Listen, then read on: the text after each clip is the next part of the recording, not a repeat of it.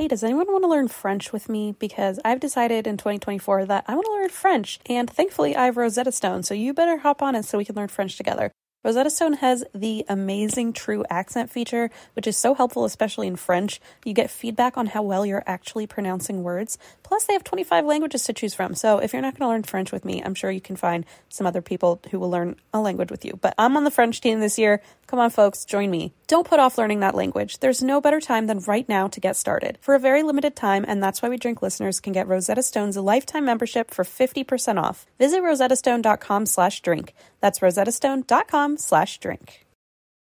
Are you the type of person who loves to treat yourself? You know, sometimes you just want to buy yourself a coffee, a fancy coffee. Sometimes you want to get a little extra legroom on the plane, you know what I mean? So if you ever treat yourself to the top options, other places like that, then why are we settling when we're finding a doctor? I know it's easy to fall into that rut, but your health is so important. Enter ZocDoc. ZocDoc is a place where you can find and book tens of thousands of top-tier doctors, all with verified patient reviews. ZocDoc is a free app and website where you can search and compare highly rated in-network doctors near you and instantly book appointments with them online. There's no more waiting awkwardly on hold with a receptionist. You know we hate that. And these doctors all have verified reviews from actual real patients. You can filter specifically for ones who take your insurance, which is so helpful. You can see who's located near you and who's available and who can treat basically any condition you're searching for. Plus, a typical wait time to see a doctor booked on ZocDoc is between just 24 to 72 hours. That's it. You can even score same-day appointments. When I moved to LA years ago, I discovered ZocDoc because I was so tired of having to call all these different offices and wait. It took hours sometimes to figure out which doctor in town could help me and which one took my insurance, but not anymore with ZocDoc. I was able to find everything from a psychiatrist to a GI doctor, and I did that all through ZocDoc, and the app has only gotten better over time. I still use it. I still love it. I always recommend it to people, whether you have phone anxiety like me or not. It couldn't get easier to find a doctor with ZocDoc. Go to ZocDoc.com/drink and download the ZocDoc app for free. Then find and book a top-rated doctor today. That's ZocDoc.com/drink. ZocDoc.com/drink.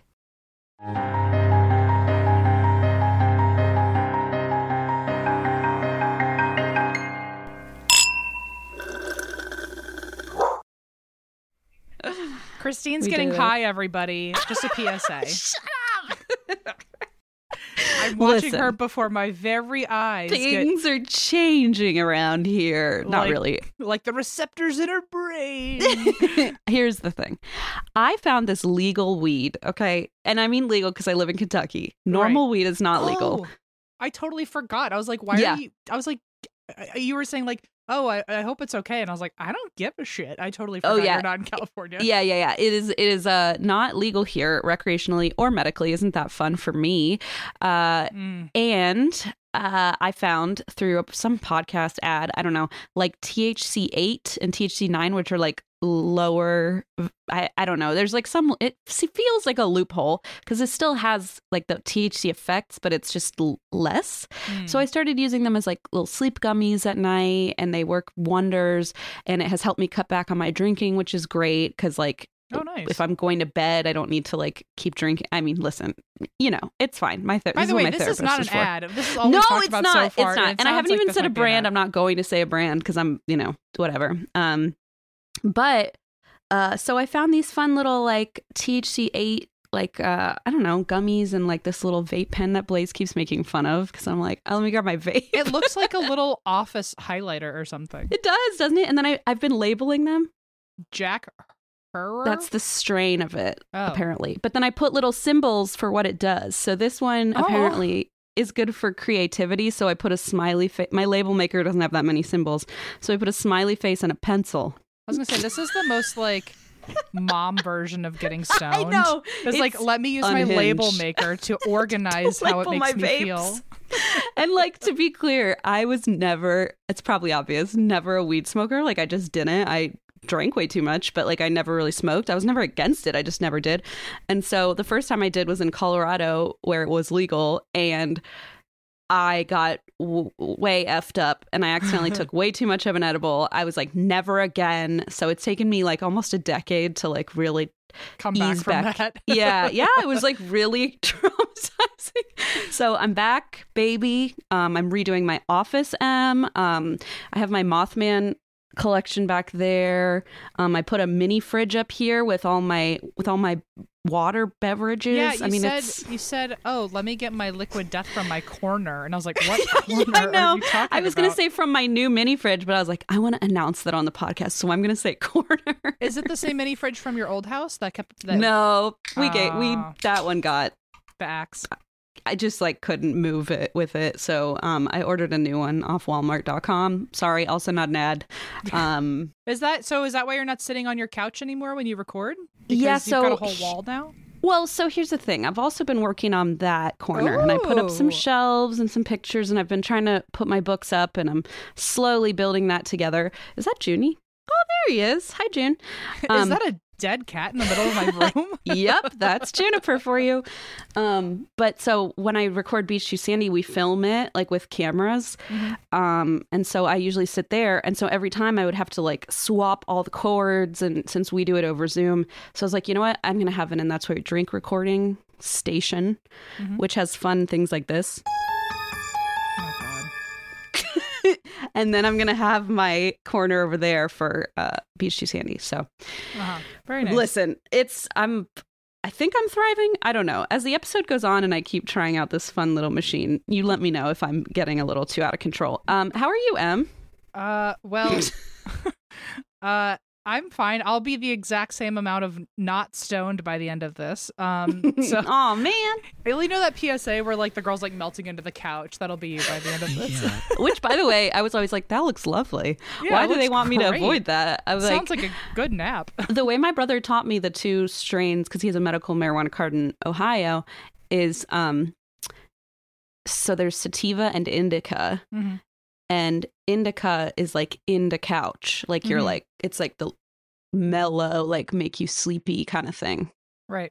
Anyway, that's how I learned. Fun fact, everyone. That's clearly what that melting girl was on. So. Yeah, exactly. I always think of that. I'm like, yeah, into the couch physically. Other than that, I'm fine. I not much to report here, I don't think. I got a present from your girlfriend. I got a package today. And it said from Allison. And I was like, huh? And I opened it because I was like, oh, she just went to Iceland. Like maybe it's a souvenir. And then I opened it. I was like, this is amazing. And then I read the card and it's for my birthday. So oops. But when this comes out, as we messed up last week, as this comes out, I think like in a week or two is our birthdays. So, you know, it sort of counts. But she sent the sweetest little card. It says, have a wicked birthday with like this creepy demon on it. And I love it so much. And then, I'm sorry, look at these freaking matches that are like little elephant guy, like these cool vintage looking matches. And then, what? A lucid dreaming kit. I was with her when she got that. That was from the Renaissance Fair. Oh, I was like, wow, if Em was not involved in this, Em has someone... what do you say? Run for your money? How do you say that phrase? It sounds right. Al's giving you a run for your money with the gift giving, because I gasped when I opened this. She did tell me all about these matches, and I never got to see them. So I kept thinking like, well, I didn't know what was going on. I just kept being like, you sent her matches for her birthday? Okay, I was like, I've gotten a lot of matches for gifts recently, and it's the best because they're like just the most beautiful container, and then you can replace the matches. Oh, I didn't even think about that. Nobody has to know that that's not the original.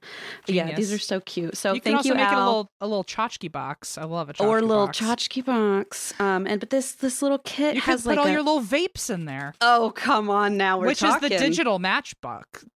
Digital matches, right? Who needs a match? That's a great point, Em. No, I was with her for the Renaissance Fair when she got. God, it's so cool. I mean, it has dream tea and anyway, I just saw it on my desk. So thank you, Al Pal. You're the first birthday gift I got, Al. Thank you.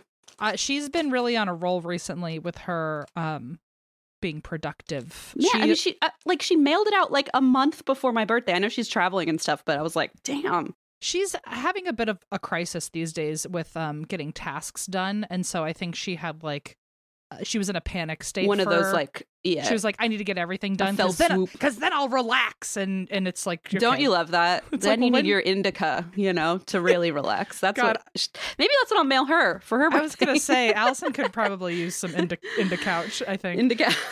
But yeah, no, she's been trying very hard. She texted me when we were like in Boston or Florida, and she was like, I already got all your birthday presents. And I was wow. like, whoa, like that's not for a while. I hope I didn't just spoil all your gift. Oh, no, you already knew about these. Okay, good. Allison, if you got me matches, well, I'm sure they look very pretty, apparently, but I was like, how do I go about this delicately? I don't know if I want matches, please. But no, she seems to be really on top of it. And she said I'm excited to see what she got me. She said this is the year that she feels the most confident in the gifts because she's always kind of guessed before. So. Okay, she's putting a lot of pressure on, though, because if it's not, then you're going to be like, really? This is the bar? If she was really confident about the matches, I'm so sorry, Allison. I was like, what? About matches for you. I was like, that's a great gift for me. I gasped when I saw those. They're beautiful. The design is very you. I love matches for like, that's a big gift, Em. You got to get with the times. It's good candles and they're decorative. We have so many candles that need to get lit that a box of matches wouldn't be the worst thing that I get for her. See? You're coming around. Anyway, I'm doing good. Nothing really to report here. It's about to get busy, so like I'm really trying to appreciate this like week I have at home, and then it's like I feel like I'm traveling nonstop until like the end of summer, and then we'll RJ's be back wedding, on tour. Yeah, Vegas. What else you got? So I have the Philippines, which is overwhelming to me because I don't do well with international travel. So that's bigger in my mind than it actually is. And it's one of my best friends getting married, which is also a big deal for me. What else? Then we've got Vegas, but that's very quick. Like I think I'm only there for like 24 hours, it seems. Yeah. And then I'm going straight to the Philippines. And then when we get back, then it's my birthday, but my mom's in town for my birthday. Oh boy. Was not fully invited to my birthday, by the way. She just is attending. She just said, I'll be there. And then after that, I have like a bunch of people coming into town. So it's really not going to be like I have, this is so gross, more health stuff, but I have 2 surgeries on my stupid legs in June. What? Oh no. I know. They're taking them off? I'm taking some gross veins out. Oh, yes, we have talked about this. Mm-hmm. Yeah. So I have that at the same time that I have friends coming into town, so I'm wondering how that's going to go. And then in July, I'm going home for a while. I'm also stopping in Florida to see my grandma. And then in August, I'm seeing you at some point in June. And then in August, I've got something else going on. And then we're going to be back on tour. Oh my God. So, yeah, I'm going to Sweden in August, and Beach Too Sandy has 6 or 8 live shows throughout the summer. I feel very nervous for you. At some point I want to come to one of your shows, so that'll be on the docket too. That would be so fun if you could. Yeah, I'll send you the list. By the way, folks, check out beach2sandy.com/ I don't know, something. Just go there because there's tickets. But yeah, we're going to a lot of cities that Em and I haven't gone to in a while, and a lot of places that we have. So it'll be fun. Anyway, I feel like I've got a lot of things coming up, and so I'm trying to appreciate the like 7 days I have at home. Yeah. And then it'll really be a bit of a nightmare. That's good. For a while. 7 days is a good period, like a good long period. Yeah. Although we are recording a lot during that time. So I feel like it's, I don't know how much relaxing I'm doing. I'll just be researching, recording. So anyway, I'm just happy to be at home physically because I'm about to get a lot of hotels. So anyway, it will figure itself out. It always does. We'll survive. By now, you've probably heard about Burrow, a new kind of furniture company known for timeless designs, durable materials, and details that make life in your space easier. Last year, they brought their expertise outside with the launch of their outdoor line, which I love, and now they're adding more must-have pieces to the collection. For example, Dunes offers seating, dining, and lounger options, while Scout is a new folding chair upholstered in a chic woven fabric. And I think I'm going to get 2 of those for the balcony. Blaze and I love to sit out there in the evenings after Leona goes to bed. And I love the idea of having a good-looking, but also extremely useful and comfy place to sit outside. Made of durable materials made for all seasons, weather-resistant teak, stainless alloy, and quick-dry stain-resistant cushions with easy assembly and disassembly, this is the perfect thing for your outdoor space. They also just launched a new standing desk, Co-Pilot, with adjustable height, a durable scratch-resistant body with built-in storage to make working at home easier than ever. I'm in the market for a new desk, so this is definitely going to be my next bookmark. And of course, there's Burrow's legacy seating collections like the Nomad and Range, now available in new colors. And Em and I, that's like the only piece of furniture I think we actually share is our Burrow sofa in the podcast department. Love that thing. And that's why We Drink listeners can get 15% off their first order at burrow.com/drink. That's burrow, BURROW.com/drink for 15% off. burrow.com/drink. Shopping for humans is hard, but shopping for your dog is easy thanks to Bark. Every month, they deliver toys and treats just for your pup because they deserve to be spoiled. At Bark, they send your dog a whole new collection of toys and treats made just for them every single month. Whether it's their fun plush toys from BarkBox or their ultra tough toys from Super Chewer, they give your dog exactly what they want. And for a limited time, they'll double your first box for free. To get your free upgrade, go to barkbox.com/drink. That's right, you can sign up now at barkbox.com/drink for this exclusive offer. This ad is now over. Let's go back to petting our dogs. With that, I've got you a story today, Christine, which I feel like it's I mean it's a good old classic story, but there's like two of the main characters are frenemies and like really hate each other. Like I don't understand what's happened. There's like to this day they have beef and one of them's dead. Like they what? They started as friends and then they like very obviously broke up and then just like very publicly hated each other. Is this like that. a Degrassi episode? I'm so confused. It feels like it, yeah. So we'll get into it. This is the story of the Highgate Vampire. Oh. High, as in Christine. Gate as an offense, and vampire as in vampire. Gotcha. And but Highgate, it's the name of a cemetery in London. So this is during the British Satanic Panic. Oh, was that a different time? It was like the 1970s, so I guess not. Maybe like right before our Satanic Panic. So the British has had several panics, hysterias, over the course of history.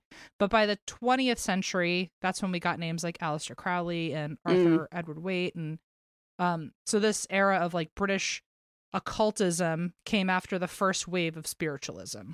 Okay. And it led to a lot of accusations about local satanic cults. So, by the way, there is like no real evidence for these cults in a lot of spaces, but they were constantly getting blamed for any wrongdoings going on. And this, I think, is so wild is that even when satanic rituals and satanic cults would be blamed for things, the police never had to go looking for evidence because they would say it was too dangerous for them because apparently there was, quote, a very real danger of police being hypnotized. That was their reasoning. So they're like, we don't even need to find evidence to know this is wrong. And if we go looking for it, it's too troublesome. Okay. So despite having no evidence, the police were still adamant that the rumors were true, that satanic cults were just sweeping the nation. In 1954, there was, I think it was like a magazine or like a weekly called Witchcraft Today. And it was, I want that. I want it so bad. It was published by Gerald Gardner, and it promoted Wicca, which even Wiccans during the Satanic Panic, they were speaking out against Satanists and black magic. Oh, wow. And they were like, you're giving us a bad name, probably. Yeah, and I mean, still to this day, a lot of people clump all witchcraft together. Right, exactly. So, and I know my own stepmom taught me at a very young age there's a difference between black magic and white magic. Sure. A good witch and a bad witch. And so I think a lot of Wiccans would like write into Witchcraft Today or would be promoted in Witchcraft Today as advertising for white magic or good magic. On top of that, so this was I said it was during the 70s, but it was during like the 50s to 70s. So I think earlier, definitely, than our Satanic Panic. On top of that, cemeteries were being vandalized and graves were being dug up, and it was being blamed on black magic, despite zero evidence. By 1964, police said that there were over 200 cases involving black magic and satanic cults. Again, even though there was very little evidence. Yeah, well, it was too dangerous, Em. No one wants to get hypnotized. What do you expect? Yeah, them to go get hypnotized? Are you kidding? This, however, led to people associating the 200 cases of cemetery vandalism in the area. This had people associating British cemeteries with satanic rituals. And that brings us to Highgate Cemetery, which is in, I hope I'm saying it right, Islington in London. Oh, I don't know. I don't know. It wouldn't be Islington, like the British Isles. Oh, I saw most sources just said London, and then on one I found the name, and you just had to be specific and wrong apparently at the same time. So no, I mean I don't know. I really don't know. So. In the general London area, there's a cemetery called Highgate. Fun fact: this cemetery is where Karl Marx is buried. Oh, it's also where Douglas Adams, who wrote Hitchhiker's Guide to the Galaxy. Oh my God! Oh, I didn't know he was dead. I guess that's probably an old book. And probably the most important person to be buried there is Roland Hill, who invented the modern postal service. No. So, good for him. Roland. Classic. So Highgate is split into two parts, and there's a road right down the middle of it called Swains Lane. And in 1839 is when the oldest part of the cemetery was opened. And up until, or since 1839, over 100,000 people have been buried there. Oh, geez. The cemetery got damaged and overrun over the years, but especially after World War II. And the area became notorious for kind of troublemakers, if you will. Just because it was an overgrown cemetery. Teenagers would damage property. They would allegedly even drag bodies out of coffins. Well, I mean, I guess if people are digging up the graves, then like the next step would be opening coffins. I can't imagine you're digging up a grave to not open it. Open the coffin, like, what's the point? Yeah. I mean, not that there's a point. Okay, you know what? Yeah. I wasn't involved, I swear to God. I was really busy that day, whatever day it was. And was there and can attest to my whereabouts. This is the beginning of our frenemy breakup, I think. That's right. Yeah. So all these rabble-rousers, troublemaking teens, they would damage property. As I said, they were dragging out bodies, I assume to swipe the jewelry off of them or something. But a lot of people thought that it was to drag them out for sacrifice rituals or blood rituals. Okay. In the 1960s, two of these teen occultists, as they're being called, they spent a lot of time in Highgate, and their names were David and Sean. What year was this? Sorry. This was in the 1960s. Okay. They were two of the kids that, participated in tomfoolery, roused some rabble. Yeah. You know what it's all about. I gotcha. Wink. It's almost as if you were there, Christine. Interesting. No, you know what? Mm-hmm. You're literally getting high right now, so I don't trust anything you're saying about being a good citizen. I might as well be a fucking Satanist, I guess. Yeah. In the 60s, you would have been. They would have done a PSA about you. Yeah, it would be bad.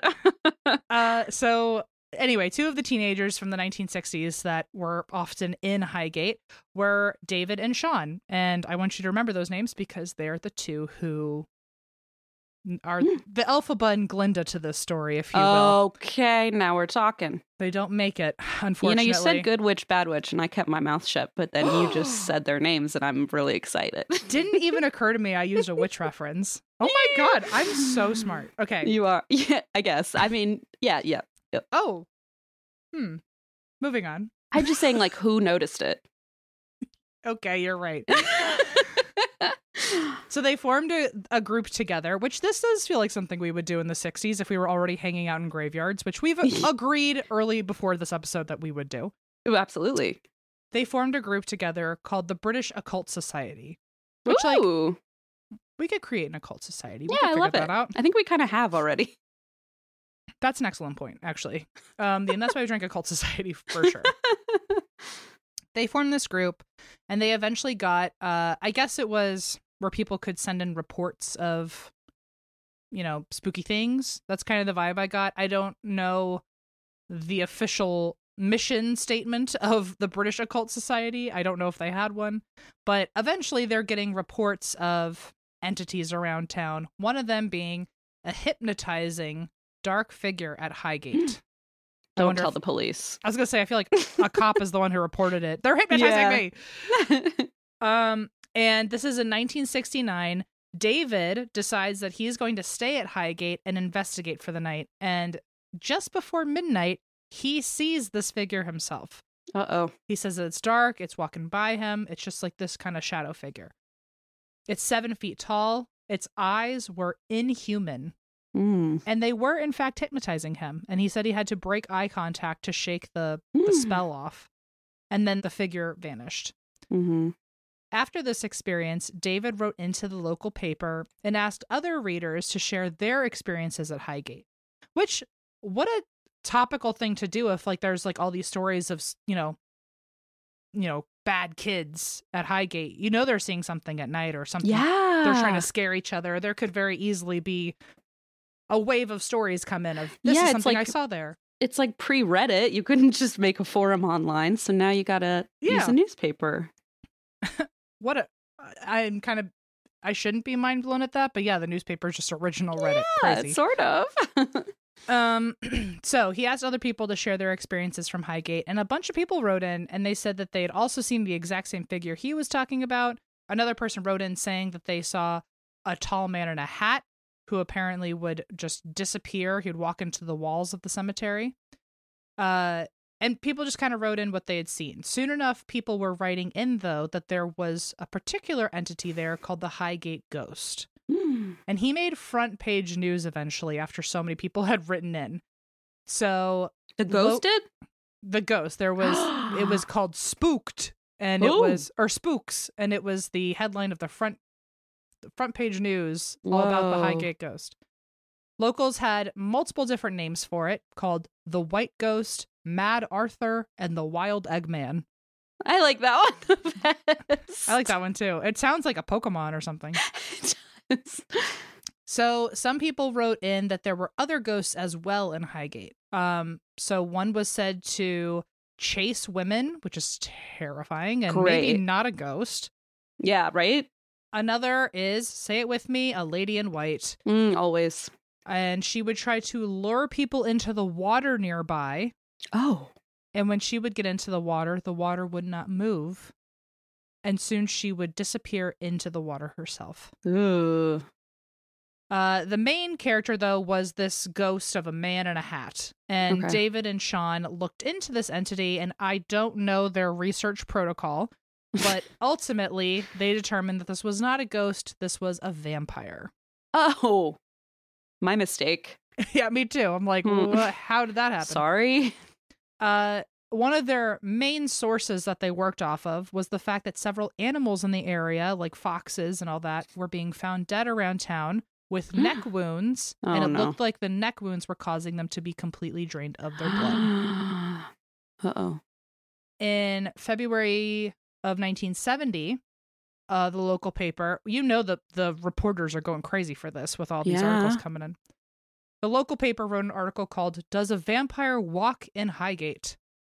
And in the article, Sean said, "This is not just a vampire, my friends. This is a king vampire from Romania." What? I think Sean is had a flair for the dramatic. Yeah, so sounds a little off his rocker to me in that way, but okay. I don't know. I can't say yes or no, I guess. True. He said it's a king vampire from Romania, which a king vampire sounds like a type of spider or something. Like it does. Like, a king vampire. Don't let it bite ya. It sounds to me that this really was like the king of vampires or something. Or like maybe it's like a powerful vampire. Yeah, like the concept of like it's a.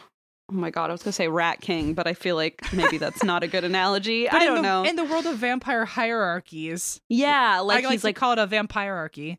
But vampirarchy. Whatever. That's a good one. You know. I am the smartest one of the two of us. That is true. That is true. I say it all the time. So, this king vampire, however he may be or came to be known, he apparently has a bunch of supporters, and these fans of him, they helped him move to England in the 1700s. Well, that was nice. That's the story we're going with. They like carried his couch up the stairs and everything. Yeah, that's a good friend, you know? I'm wondering, like, did he go to bed in a coffin and not wake up? And so they all carried his coffin to England? Well, we're his friends. We should really... Couldn't they wait till it was, like, nighttime and he could wake up and the sun wouldn't be there and he would just fly to England? Like, why did they have to bring him there? I'm telling you, maybe he had a heavy futon. I don't know. Well, hopefully, I know exactly where he put that futon, by the way, because the theory then goes that once he got to England, he moved to the London's West End. Oh, okay, good for him. Yeah, I wonder what his Zillow looked like before he got there. Oh, I wish I could know. Sean believed that these grave desecrations and the vandalism going on in the cemetery were rituals by his supporters to bring the king vampire back. Which, like, I thought you brought him here. Yeah, come on, make up your mind. Bring him back. Was he dead? How did he die? Maybe they meant bring him back. Maybe they meant bring him back to Romania. But they brought him to England. I know. Sean, I need clarity here. Maybe, okay, hear me out. Maybe the vampire's friends are not vampires or his supporters, and so they don't live forever, so they keep dying out, and the new ones have to step in, and so they're like, wait. Yeah, maybe like a new e-board got together, and they were like, we actually don't like what the last changes. Yeah, exactly. That makes sense, right, guys? So in this King Vampire's fraternity, they all got together for a chapter meeting and agreed that they were going to make some go back to Romania. Changes. Yeah. As I was looking through these notes, I gotta tell you, it did not make much sense. So I'm just reporting the news here. I'm following perfectly. Thank you. Great. Okay. So, apparently everything that had been going on in the cemeteries in the last few years was clearly the King Vampire's supporters, and they were trying to bring him back with these rituals that they were performing in this overgrown cemetery. Sean said that now that he knows, apparently with confidence, that the King Vampire is here and the rituals must have worked for so much tomfoolery to have happened in the cemetery. Right. Which, like, I feel like if he were back, they would... Okay, whatever. Sean said now that he's officially back with no public statement or anything, he just said, well, now we have to get rid of the King Vampire. And the only way to do that is to, quote, exorcise the vampire in the traditional and approved manner. Is that stake through the heart? So that's what yes. But apparently there's more to it, which I did not know. I always thought stake through the heart, bada bing, bada boom, 1, 2, 3. Yeah. Apparently I was wrong. This is the traditional manner. This is a quote of his. Drive a stake through his heart with one blow just after dawn between Friday and Saturday. Chop his head off with a gravedigger's shovel and burn what remains. Okay, my guess was separate the body parts and burn them. For some reason, that was my next guess. So I was sort of onto something. Because, as we figured out earlier, you were there. You were definitely... Right. But also... You're like, I have this weird vision. It's so weird. I have the most accurate answer. It's so weird. I'm holding this shovel and, oh my God, no. I'm holding this vampire's head and I don't know where he came from. It's the weirdest thing. So according to Sean, quote, this is what the clergy did centuries ago, but today we'd be breaking the law.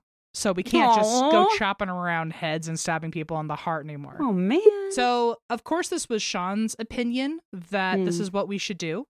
But other people's opinions, including an actual minister who, I don't know his life story, but he was an actual minister and then became a vampire exorcist at one point. Sure. Didn't know that was a real thing. But even people like him were saying, this is not a vampire case. I don't know what Sean's talking about. And Sean is literally referencing the clergy in his argument. So it's like, now the clergy's like, I don't think so, which is not a good sign for you. Exactly. He's like, this is what they did. And they're like, but okay. But as someone who's exercised actual vampires, which I'd like to know his expertise. That's got to be another episode. Yeah. As someone who claims to have actually exercised vampires, he's saying this is not a vampire case. Okay. Another skeptic wrote this, I don't know if it's really scathing, but it's certainly passive aggressive. Okay, even better. He said this about Sean. He said, the British Occult Society is to be congratulated on fighting a brave last-ditch battle, but alas, it's too late by at least 3 generations. I like that he inserted brave into that. Yeah.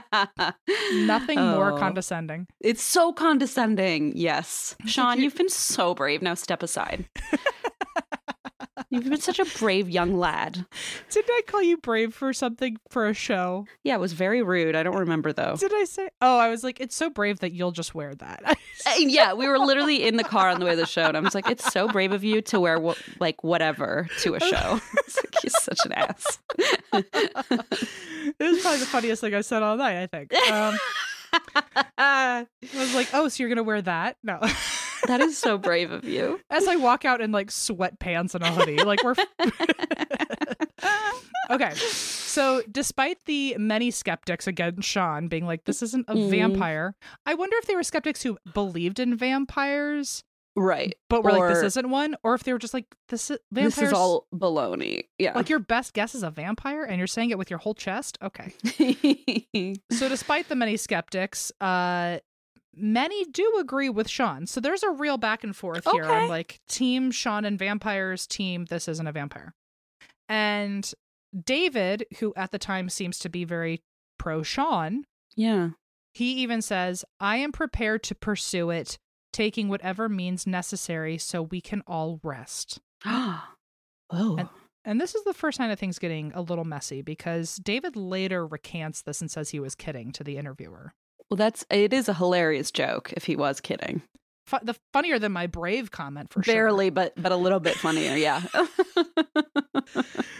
So, anyway, at the time, he allegedly was very, this is a vampire and we're going to put this thing to rest. So Sean and David, they get interviewed on TV about this. This is how involved the town is about this stuff. And of course, it's on a Friday the 13th. And apparently right before they went on, the cameraman clutched his throat and passed out. Oh, clutched his own throat. I thought you meant clutched Sean's throat. I was like, true crime, here we come. Okay. No, clutched his own throat, as if like a vampire bit him, and he passed out. And he's carrying that heavy camera. You know that probably shattered everywhere. Oh, and it was from the 70s. How so expensive. Oh. So then they had to get a second cameraman. So eventually, I guess he was fine, but everyone was a little rattled at that. Like, what are the odds? Mm-hmm. And and David said that was kind of odd that we were going to get interviewed, and then this guy like just fell over. But on top of that, before this interview, we were getting a bunch of death threats from satanic cults for exposing their work. Whoa. One of the letters he got was written in blood. Oh. With a bunch of symbols all over it. And it said, by your interference with the work of our high order, you have invoked the wrath of Lord Hadit. By his element and the power of the sevenfold cross, you shall now be destroyed. This is decreed by his grace, and this wish will be fulfilled through our order. Be it thus so. Written in blood. I was going to say, that's a lot of words to write out in blood. It's really, I appreciate the floweriness, but like for a satanic cult, I feel like you could have just kind of been boom to the point. You could have just put a symbol and everyone would have been like, Like, that's so much blood to write out. It is. You couldn't just like try to keep it concise. Concise. Anyway, I don't know. So during this interview, so they've gotten these threats. They get to their spot. It's on Friday the 13th. This guy passes out as if someone bit him. Now they're doing the interview. Mm-hmm. And during this interview, Sean says, oh, well, David actually plans to stay the night in Highgate and slay the vampire. Oh my God. That's something like you and I would literally joke about for sure. But also like if one of us did that to the other, like talk about like a friendship ender or like at least on live television. Like that's not cool. Well, because also like think of the I don't know what the right word that I'm trying to think of is, but think of the hysteria that's already through the town, and now you're like you're locating exactly where he's going to be all night. Good point. And what he plans on doing, and people have been sending him death threats. Like, not good. What an asshole. Anyway, Christine's address is yeah, like she plans to spend the night there and look for the devil. My God. And not only that, but on top of it, he says, well, David plans on spending the night here, but now he's not going to be doing that anymore because, quote, We feel he does not possess sufficient knowledge to exercise successfully something as powerful or as evil. Wait, And- so he's just like double blow. Like so also he's stupid and he's not strong enough to fight so like this I'm thing. gonna throw you under the bus and then I'm gonna drive the bus backwards over you again because the first time wasn't enough. But I'm gonna say you're staying the night here, surprise, on live TV, no pressure. But also you're too stupid to do it, so never mind. Like what? All of it. So yeah, years later, David even said in another interview by himself, he was like, I never planned to stay the night, but Sean just said that. Like we what never a even dick. like, can you imagine not even ever having discussed that? And now Sean is like saying this and like you're on live, TV. you're supposed to save face. Oh God. Yeah, so like I wonder what he did of like, sure. I didn't plan on that, but okay. Oh my God. So I guess he was like, well, at least you like got me out of that by saying I'm too stupid to stay. Yeah, thanks So, for pulling the plug on that. so years later, David said he actually never planned to be there, but he also said that Sean had like had reached out to a lot of people for publicity to make this interview really successful, and so that might have been why he did it, for like the publicity stunt of it all, or it could have just been to make David look bad. Because I was gonna say, but also like, couldn't you just say, "Oh, I plan to spend the night"? Like, why do you have to say he's planned? You know what I mean? Yeah, like, why didn't you just, if you're gonna do a publicity stunt, why don't you just say, "And I plan to bravely spend the night"? You know what I mean? Like, why are you throwing this guy under the bus? Well, so here's a weird thing. This is where the friendship gets messier, or where like our understanding of it gets messier. Is that David says, I never planned to be there, but at the same time, he did stay there for several more hours after the interview. So I don't know if Sean was... David did. So David did stay, even though he claims we never discussed that. And then Sean even said, oh, David plans on being here, but now he's not going to be there. And was he there alone after the interview? He was there alone. Oh, weird. It makes so no maybe sense. He's like, I'm not stupid. Maybe this was all, what do you call it? Psychology, reverse psychology. It's like he's too dumb to do it, right? And then like try to prove himself. Yeah. But yeah, so I don't understand how that worked out or what the real story is, but it sounds like he ended up sticking around anyway. And people must have thought like maybe he'll still be there, or maybe we can get a glimpse of them doing this interview live. It ended up turning out that within hours of this interview, a mob was at the cemetery. Oh no. And this was, at the time people heard he might be slaying a vampire tonight. Well, so sure. They were like, we got to get over there. And it basically looked like pitchforks and torches and like what you would imagine. And it was as big as like a crowd of people at a football game. The police could not control the crowd. Over 100 people broke into the cemetery with their own weapons to help fight the vampire. And at the end of the night, somehow the crowd kind of dissipated on its own. Nobody ended up being harmed. Shocking.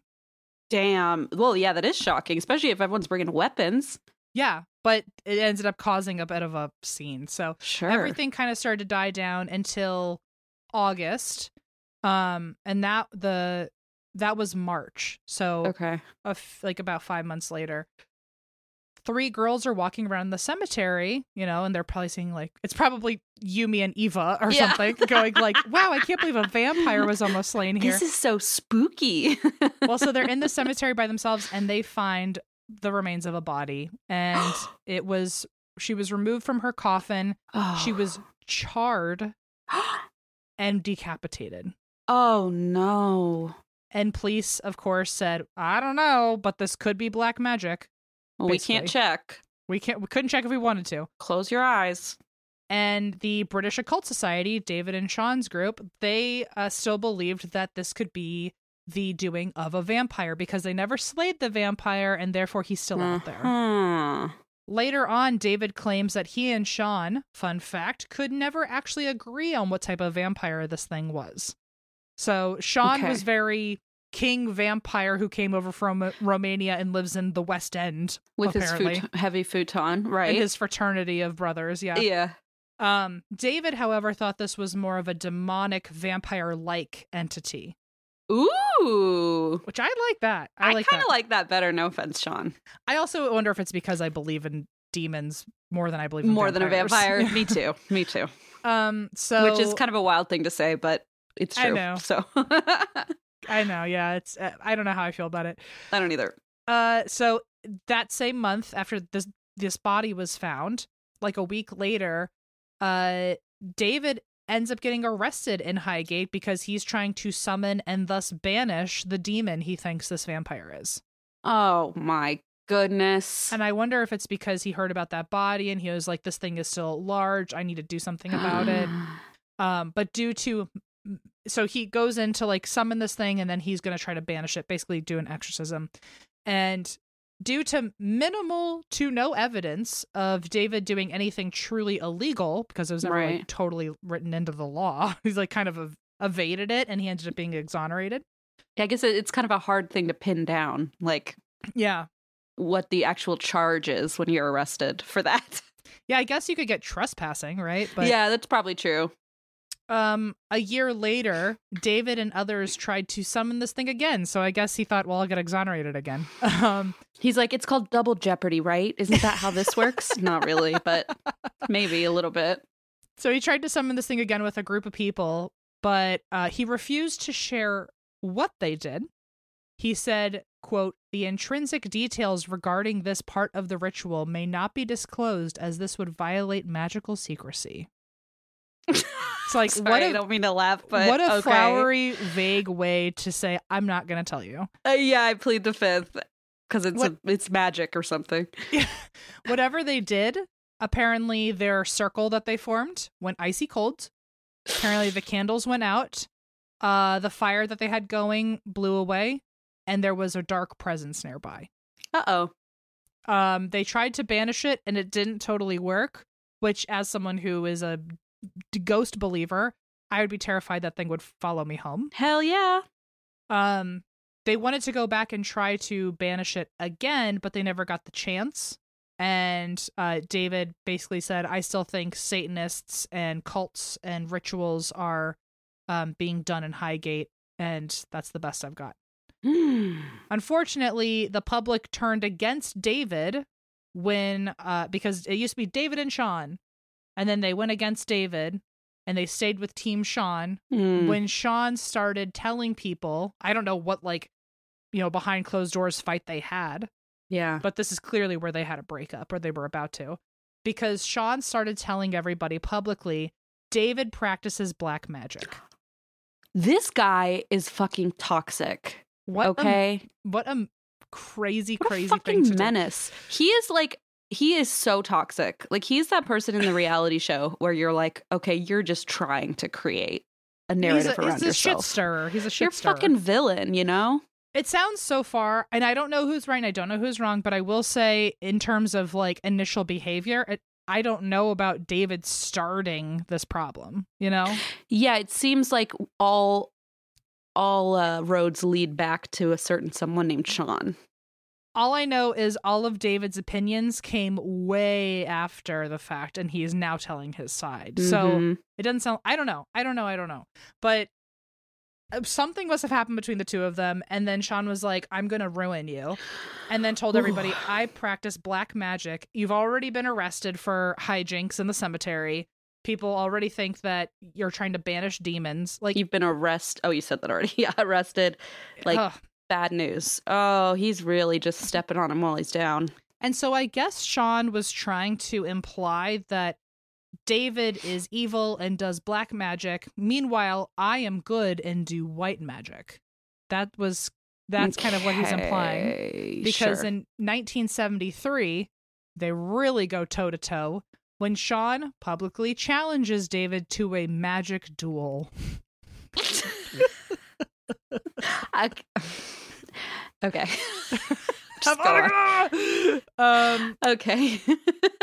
What the fuck?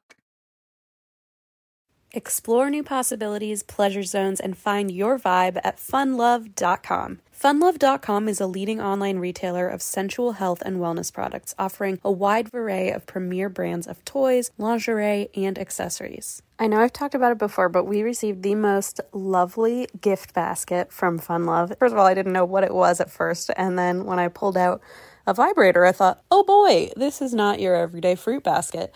There was everything, I'm telling you, from sexy perfumes to toys to vibrators to lube. I mean, I gotta say, it's like a one-stop shop, okay? If you go to funlove.com and you're looking for maybe a romantic evening, either with a loved one or with yourself, they've got what you're looking for, I can promise you. So what are you waiting for? Explore, discover, indulge, and make love fun by visiting funlove.com.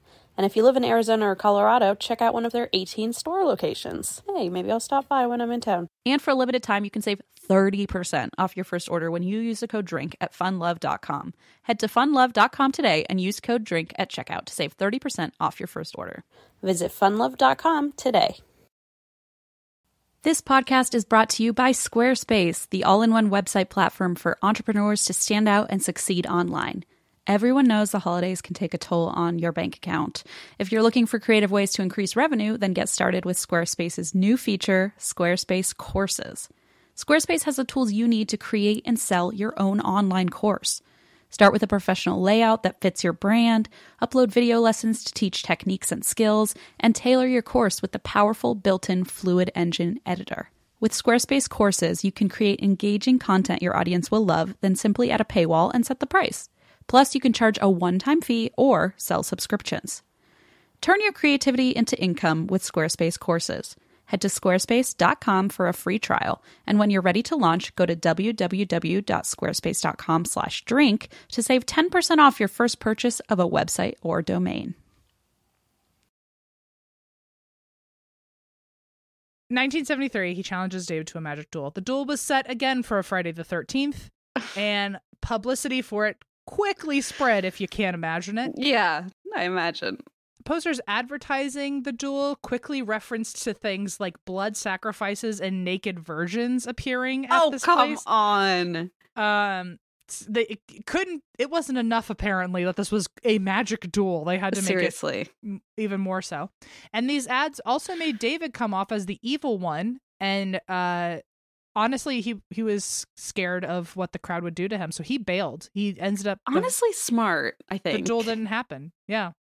And also, I don't know the true inner workings of who's right and who's wrong here, but if I'm currently slightly leaning towards David right now. Yeah, you're being very diplomatic. You're being more diplomatic than me, which usually is not how it works. But I'm like, fuck this Sean guy. But like David, like can you imagine just getting in a fight with your friend and all of a sudden people think you're an evil warlock and like yes. And Jesus Christ, you can't catch a break. And when people weren't invited to the cemetery, a mob came that couldn't be controlled by the police. Imagine now people coming to see a magic duel. We're like, what if you don't even practice magic? Like now that's just What if you're like unhinged and you're like really team Sean or team David and you're gonna like act on it and like attack? I mean, I don't know. It's feeling like this is something not safe.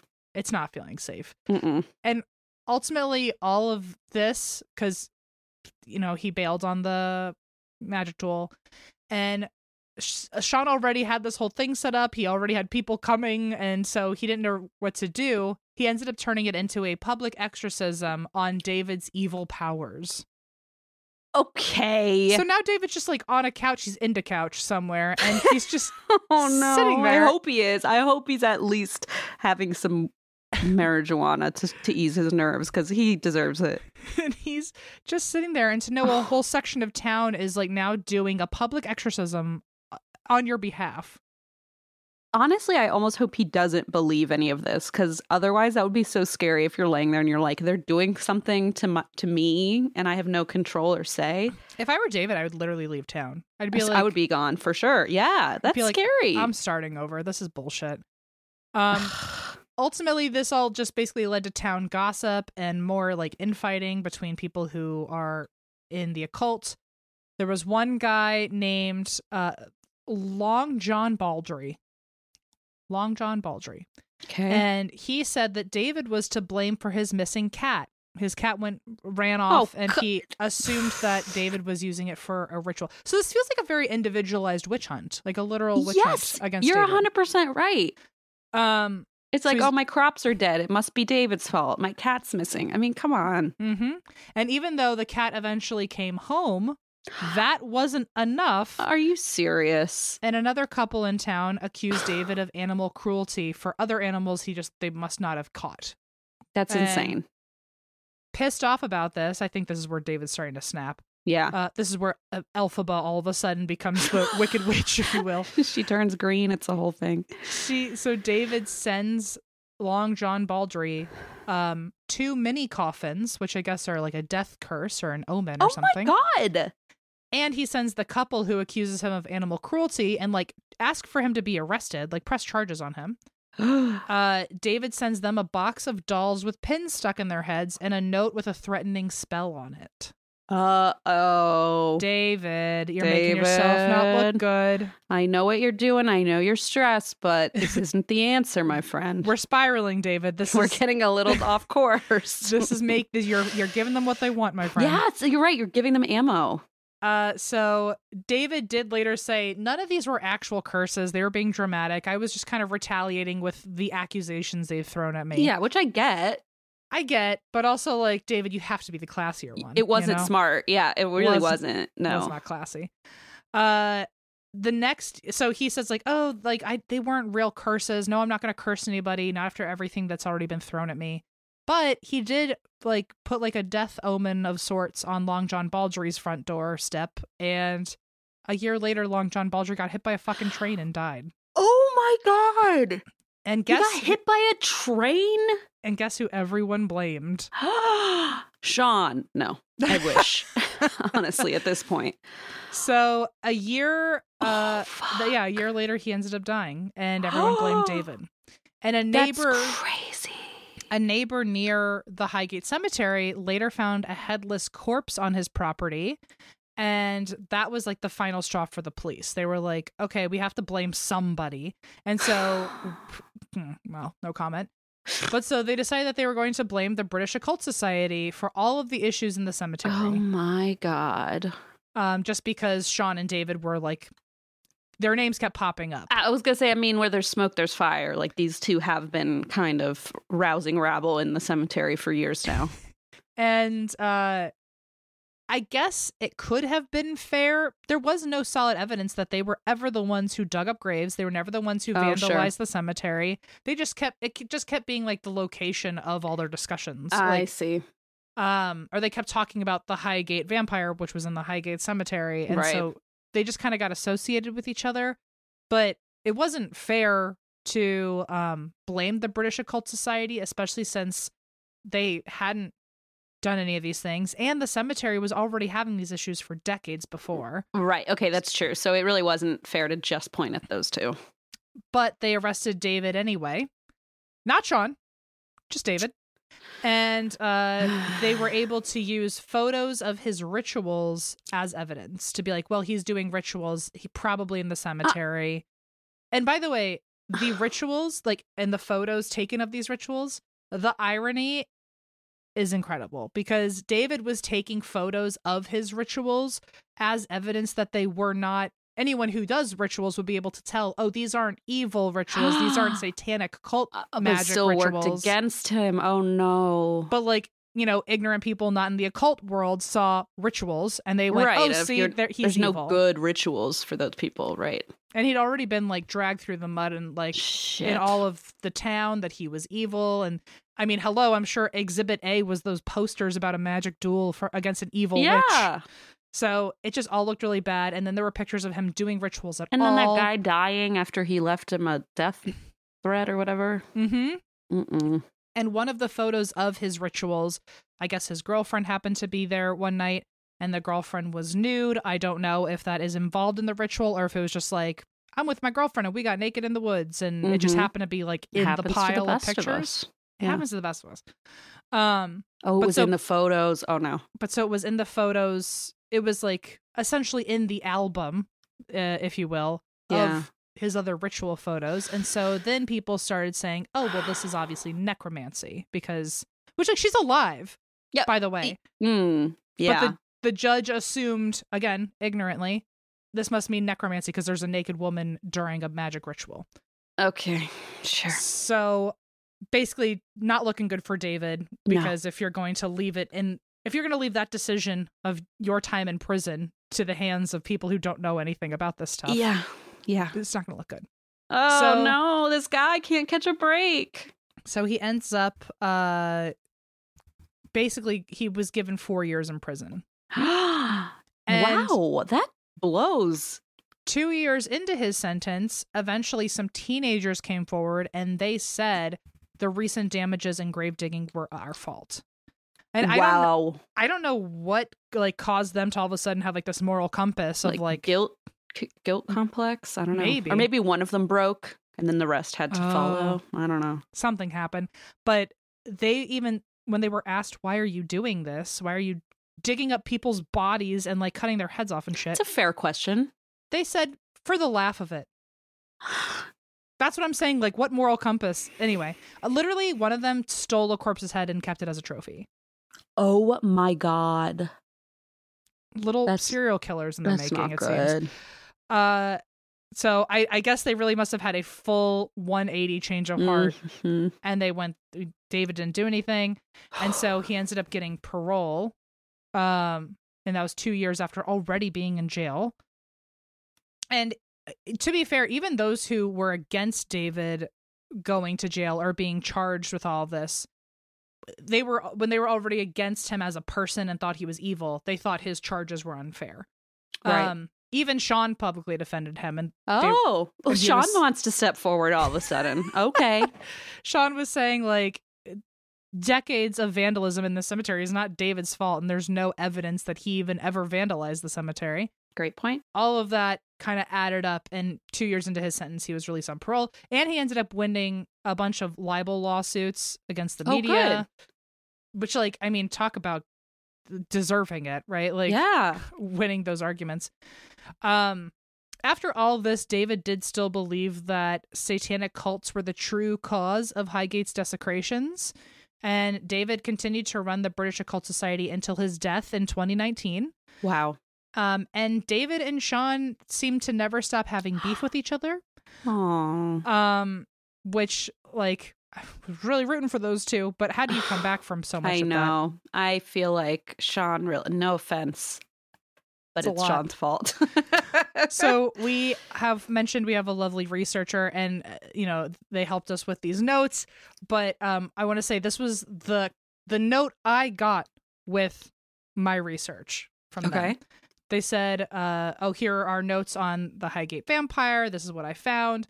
And then said, I found a Facebook group where people are still arguing about it as recently as last week. One of the men involved, Sean, has been caught making fake accounts to argue with people. So that little sneaky sneak. So apparently the feud is still on, even though David died 4 years ago. You know what, David? I'm going to take up the mantle and I'm going to defend you. No, I'm not. I don't have the time for that. We have enough Facebook. We have enough social media shit to deal with on our own. But wow, that is bananagrams. Yeah, so apparently people up until a week ago are still arguing this. And I don't know if it's arguing like, was Sean right or David right? But they could even be arguing like, was it a vampire? Was it a ghost? What's going on? Was it a king vampire?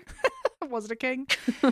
And anyway, other than that, there is a fundraising group called the Friends of Highgate, and they have raised enough funds for the cemetery to fix up certain sections of Highgate, and they've actually been able to keep bodies from being desecrated again. That's good too. You can still buy tickets to visit the cemetery. You can go on a tour of the cemetery if you'd like. And I'll just end on this fun fact that the Highgate Vampire also appears in season 9 of Buffy. Oh. And the vampire is revealed to not be a vampire, but a demon that feeds off of its victim's emotional trauma. So okay, spoiler alert, first of all, but okay. Just saying, she'd be nice and well fed if she were to attack me. If she's feeding off of emotional trauma. I was going to say, be careful, because I think we're both targets. Anyway, that is the Highgate Vampire / the drama between two very unfortunate souls. I can see why this struck a chord with you. Very frenemy centric. The second I saw a researcher say they're still fighting about it as of a week ago, you were like, I'm not even going to. Toot, all aboard. Yeah. So. Good job. What a story. Thank you. Oh, okay. Anyway, well, tell me something awful, please. Happily. Okay, I have a story for you. This is the story of Ellen Sherman. Ellen Sherman. Okay. Mm-hmm. I don't know who that is. You're about to. Ellen Okay. and Ed Sherman, happy couple, lived together in Niantic, Connecticut for the entirety of their 16-year marriage. Niantic is a village in the town of East Lyme, Connecticut, and it is an affluent New England seaside town. So it's like a kind of a hoity-toity Connecticut community. Like high class, highbrow. A country club type of town. Country club type of town. It's kind of what you picture when you hear like Connecticut, you know. I asked Blaze how to pronounce that town. He's like, I've never heard of it. So that tells you, that maybe tells you everything you need to know. Not to sound so country clubby, but like, man, Connecticut is quite a town. It's a very fun place to summer, if you will. Well, they have like Cape Cod and all that over there. So, you know, yeah, they're such a sucker for a little beach town. You are. I know you are. Well, you'd probably be friends with this guy. I hope not. I hope not. But would probably not be. I would maybe be the person running the coffee shop that he, visits. That's true. I would not be allowed in the same circle as him. You'd be making his London fogs. Yeah. So in the 80s, there were fewer than 3,000 people living in this village. And it's one of those like classic bubbles where people just feel safe and they leave their doors unlocked, which is the same as a story I covered last week. People just don't lock their doors. And the Shermans were especially lax about this. So they would leave their house unlocked even when they went out, like even when they weren't home. And one friend, he used to joke with Ellen saying, you're going to come home some night and have nothing left in your house. Like, you guys are just so loosey-goosey, and one day someone's going to walk in and just take all you have. But he felt real bad about that later on in life. It's not a good, yeah. He actually, in a Forensic Files episode, like mentions that. He's like, yeah, I used to tell her this all the time about locking your door. Like, this is not the time to say you were right, but like, it's got to be really rough. Just lock your doors, folks. You never know. People are unwell, and there's dangerous people out there. I feel like locking your doors, or the doors always being unlocked, is this season or this era's version of Pillar to Killer, of like great guy in the community. Like, I feel like just so safe in this town where they never lock the doors. And then last week it was like a serial killer showed up. I don't know. I'm just like, don't mess with it. Just lock the door. You never know. So either way, Ellen didn't seem worried about it. She was a very laid back person, very friendly. She was not only loved by the community, she was actually also a savvy businesswoman, very successful. She worked full time running the graphic design and advertising business that she and Ed owned together, but it was her family's business. So it was more her project, and she was the one who put more work into it and took home most of the money for the family. Ed, meanwhile, taught at a local community college, but like I said, the family business was like the major source of income. They had a 13-year-old daughter. From the outside, as is normal in a lot of these places, it looked like they had this idyllic, traditional American life. People said their home was full of laughter and love. But of course, like any married couple, they did have their issues. And so this is where we get into like a piece of their relationship that became kind of a crux of this whole story. So early on in their marriage, Ed told Ellen he wanted to open their relationship to other partners. Okay. And he said he was not a fan of traditional monogamy, which, to be fair, kind of wish he had mentioned to her before they got married, but I feel like if that's going to be a red flag for you, it maybe should have been addressed earlier. Yeah, and maybe you didn't find out you don't like monogamy until you participated in it, I guess. That's possible. Maybe things were getting kind of, dull and you wanted to spice it up or something. Wanted to spice it up, yeah. So he proposed this idea, and Ellen was not a fan. But, and this is the biggest red flag one, at least you and I have discussed this with people, we know who've, tried out open relationships, and some are really successful, some are not. And like one pattern that seems to be a huge red flag is if one person feels like they're compromising to make the other person happy. Mm-hmm. Like both partners should be 100% on board. Otherwise, I feel like things are bound to tip and, go awry. So she was not a fan of this open marriage idea. But like I said, she compromised to satisfy her partner. And Ed, wanted Ellen to have her own partners, and she had a couple flings. She had partnerships with 3 different men, including a close friend named Len Fredrickson, who was actually the guy who said, "Oh, you got to lock your door," and all this. So just interesting full circle. I was watching the Forensic Files and I was like, oh, that guy. So she had sex with that guy. I'm like, I know way too much. I know you. And I know how. And it's funny because in the Forensic Files episode, they didn't say that. Like, he wasn't like, I was one of the people, one of her partners. It's just like friend of the family. But I'm like, oh, he's one of the 3 that she hooked up with. That's so funky. Yeah. But it is public knowledge. I'm not like, putting anyone on blast here, I don't think. But anyway, so she had flings with 3 men, including this guy, Len, but they didn't stick. And Ellen just was not happy with this arrangement. They tried different things. So over the years, Ed regularly had who he called mistresses on the side. And the Shermans would host swinger parties and what they called wife swap parties in their home. And, whereas some of their friends knew about it and were even sometimes set up with different partners at these parties, other friends had no idea, which must be just so jarring after everything comes out and you're like, wait, why wasn't I invited? That's what my first thought would be. Why wasn't I invited to the swinger parties? Your FOMO is like on a level I've never understood. It's out of control. It's sometimes. okay. Sometimes I don't want to do like I guess it's on the same level kind of like, hey, maybe you are people even say like, I know you're out of town or you won't be here, but no, you're invited. Maybe it's like, I know you don't want to open up your relationship, but no, you're invited. Yeah. Okay. But here's the thing. I don't even think it's that I would want to go to the parties. It's more why, like, wow, I really didn't know this about my good friends. I think that's what would wig me out is like, did they not feel comfortable to tell me? You know what I mean? Like if they're like in an open marriage and a lot of their friends know, I'm like, what about the ones who don't know? Are those like the conservative friends that you don't want to tell? Right. You don't want to be clumped into like maybe the judgers. I think I would just be worried like, oh no, they didn't trust me with that information. Like I don't want to go to the swinger party, to be clear. I also don't really want to go to a country club family party to begin with. So, it's not FOMO about that. It's I don't know if I want to go, but I do want to hear about it afterwards. I want the open bar. I definitely want to like hear like how it all went. Like I want to know like the details of like, is there any good gossip? Anything cool come up? Anything, And I'm like, man, they had great wine. And you're like, that's not what I need to know, Christine. No, I just want to like hear that everyone had a good time.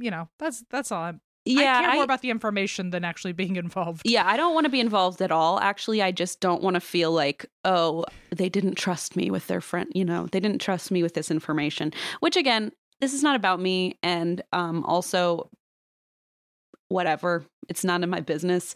But it is interesting just to think about that some of their friends like had no idea until all of this came out. Like splashed across the media. Like I think that's pretty fascinating. And my guess really is that they were just probably the more conservative friends that were like, nah, we're not going to bring them into this, lifestyle.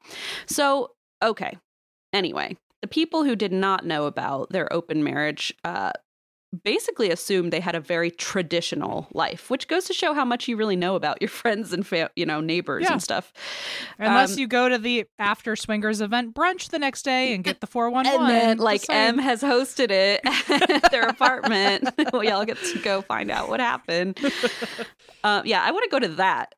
I'll go to that. Fun. Yeah. It would be nothing but supportive and loving. I still want to be involved in my friend's world. It's not my vibe. That's all. No. I just want the open bar again, but I'm sure we'll have that at your brunch as well. We'll have mimosas ready. Don't worry. Thank you. Yeah. Anyway, so eventually Ed was with a woman named Nancy Prescott as one of his, what he called mistresses, but he actually fell in love with her. And so here's another problem that I've sensed arises when this happens and people, develop feelings, and he starts dating her more seriously. And by the way, Ellen is okay with this. She's like, all right, I know you're seeing this person, you can date her. And so just a quick side note at this point, like I said, Ellen and Ed have one daughter at this point, and Ellen really wanted another baby. And Ed Okay. said, no, I don't want another kid. And she's like, okay, so they're kind of at an impasse. Well, Nancy gets pregnant, the girlfriend. Ooh, that cannot feel good for her. Can't feel good. Can't feel good for her. And it is Ed's baby. And Ellen says, you know what? If you and Nancy are having a baby, I would like a baby as well. So Ed says, fine. And he kind of relents and Ellen gets pregnant. Good thing to relent on. Wow. Yeah, I know. Now he's like, now I have 3 kids. I know. So now Ellen and Nancy are having kids, both by him. They're both aware of each other.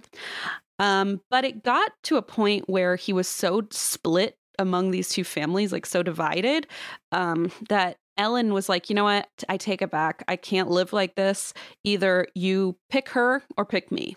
So, yeah. Now with like, kids involved, though? Wow. Now with multiple kids. I mean, it's messy. Talk about messy. Wow, we both really picked the drama we today. did. We really said we need to stir shit up. Where's my mimosa? I feel like Sean today, just fucking stirring the pot, you know? So in any case, he is getting like stressed out between these 2 families. You know, she gives him this ultimatum. This is in the summer of 1985. She's several months pregnant, and she says to him, if you want to continue our marriage, you need to break things off with Nancy, leave behind this like quote unquote swinger lifestyle, and we need to focus on our marriage. So Ed was obviously not thrilled about this, you know, proposition, but he did give in and he broke up with Nancy and basically said, okay, you know what? I'm going to focus on us. And, you know, and they have a teenage daughter at this point too. So it's like, you have to consider her as well. And so he's like, all right, break it off with Nancy, get back together with Ellen only. He said, try see this. you, Nance. See you, Nance. Try this monogamy thing. So in August of 1985, when Ellen is 5.5 months pregnant with their son, Ed is getting ready for his annual boys trip. It's a sailing trip that M is on. No, I'm just kidding. M wasn't invited. I would like to go to the after brunch, however. You are the bartender on the yacht. Okay. Sign me up. Sure. I'm your as I'm in. assistant to taste test all the beverages. It's perfect. What could go wrong? We would do a great job at working a bar together, I think. I think we'd fucking nail it. Except I'd be like, after Christine, is this mimosa too full of alcohol or what? And I'd say, no such thing. And then it would be the grog shop all over again. And that Karen lady would be so rude, you know. I have a Karen shift 3000. I have a shift at the bar later tonight, so You do. I know. I'm pretty excited. I'm tell that little witch that got my eye on her. And when I see her now, because I turned my microphone off, every time she walks up to the bar, I go, ugh, what do you want? And then you turn it back on. You're like, lovely to see you again. I'm like, hey, girl. Oh, this fucking bitch. I can't with Karen 3000. She drives me crazy. Me too. Okay, so in any case, he's on this sailing trip with his friends. It's like, they call it a boys trip. Every year they go on it. They go sailing together. It's just, you know, broing out on the ocean with your Connecticut pals. I assume everyone's wearing loafers. I don't know. Or what are they called? Boat shoes? Whatever. Sperry's. Oh, didn't you go to private school? I Come did. on. I hated those. Oh, Sperry's. And then everyone wore moccasins, which now I'm like, oh God. I was unfortunately one of those people, and now I hate myself. Yeah, it's a bad look looking back and being like, oh no, some of this stuff. Half the things I ever did, I'm like, oh no. I was always jealous of the kids with Sperry's. I never got any, and now thank God I didn't. Isn't that funny? All the popular girls wore Sperry's, and I was like, whoa. Now it's like, oh God. Sperry's in the summer, Uggs in the winter, and then really telling on myself from an early age, I pretty much consistently wore Birkenstocks. So there you go. I mean, I did too, but I got mocked relentlessly for it. So it was either rainbow sandals or Birkenstocks every single day of my entire middle school and high school career, pretty much. And then I got edgy and I wore Converse. I was gonna say I wore Converse, and everyone was like, "Oh my God." Yeah, because I didn't have Sperry's or moccasins. I had Converse. Okay, here we go. So they're going on this boys trip in their Sperry's, and on Friday, August 2nd, it is Ed's birthday. So what does that make him, a Leo? Sure. Is that right? You just said sure like you're just humoring me. Leo always throws me. I think yes. Is it early? No, because I always mix it up with Virgo. It's late It's September. July, August. No, it's July, August. Yeah. Yeah, Leo always confuses me. I think that's right. Anyway. Yeah, I my mom's a Leo, and she's August 16th. Okay. Yeah. I'm going to trust you. Okay, that's really dangerous, but okay, you do you. Okay. Anyway, so Friday, August 2nd, as we said, Ed is a Leo, and it is the eve of this big boating boys trip. So he spends the day with Ellen, who, again, is 5.5 months pregnant with their son, and their daughter Jessica, meanwhile, who's a teenager, is away at summer camp. So 7 p.m. that night, on his birthday, Ed's friend Roger Peterson picked Ed up from his house, and they all met up with the other sailor boys at one of their friends' houses. This is where they were all congregating. Then the 4 friends the next day would drive to Maine, pick up a sailboat, as you do, and then sail for 10 days. Wow, that's a long time. It's a long time to be on a boat, in my opinion. You were going to say 10 hours. I was like, that's... 10 hours I can maybe do, but 10 days.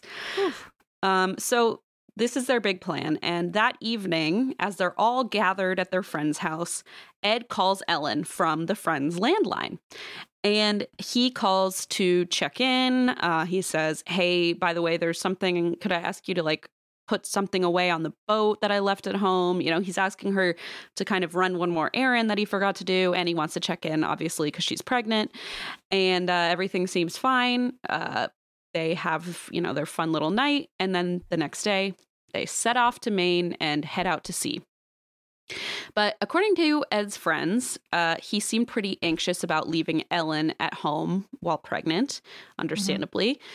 And so he had this ship-to-shore radio. And so he was trying to get a hold of her, trying to get in contact with her. But every time he called, there was no answer at home. And so he tried this over and over until he got so worried that he contacted their friend Len. Remember Len? I remember Len. To go check on Nancy. And Len arrives, and the door is locked. Oh, shit. That's not normal. Is that Len not a would red? know. Len would fucking know. Red flag central. Oy. Yes. He arrives, and the damn door is locked. And he's like, this is already weird. What's even weirder is that all the lights are on, and he can hear the air conditioning running, but nobody's answering the door when he knocks. So eventually, he found an unlocked window. He had to climb inside the house. And upstairs, Len found Ellen in her bedroom, and she was dead. He immediately called 911, and when police arrived, it initially looked like she had been raped. And that's because she was on the bed, but her pajamas, all the blankets were on the floor, her underpants had been ripped, and there were strangulation marks on her neck. And so, of course, detectives immediately suspect Ellen must have known her killer because, the door was locked, didn't look like any sign of forced entry. There was no sign of struggle within the house itself. And the only fingerprints they found were hers, her husband's, and Len's. Okay. So there was also nothing stolen. So they were like, well, it's not a burglary.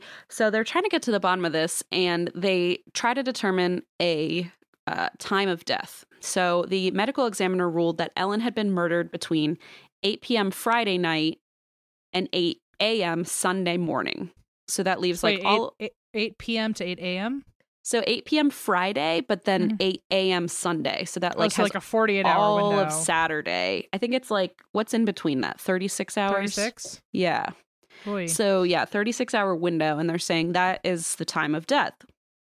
Well, that timeline cleared Ed because he left Friday evening at 7. And oh, wow. Okay. So yes. Right on the dot. So he left an hour before this supposed window.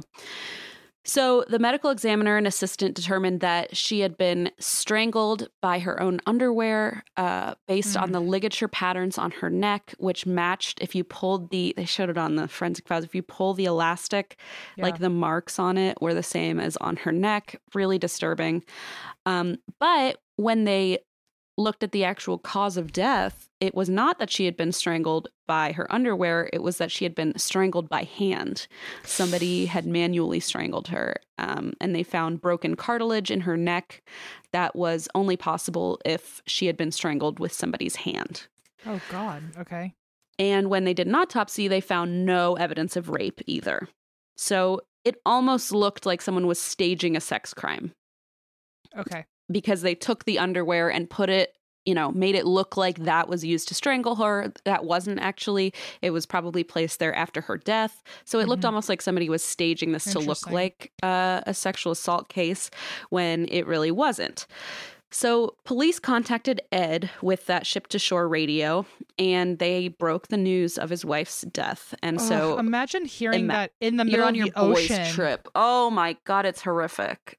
You're and in you're the middle already of the worried. ocean. Like, I would feel so claustrophobic. Like, I couldn't get.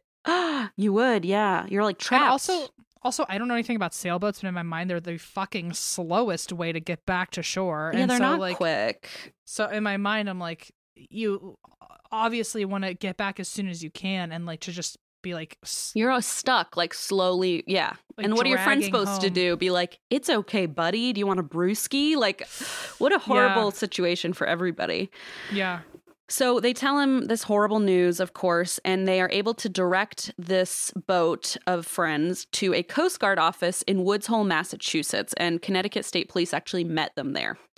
So Len, who had found Ellen's body, was a suspect, of course, because he was her best friend, former lover. Who she slept with, yeah.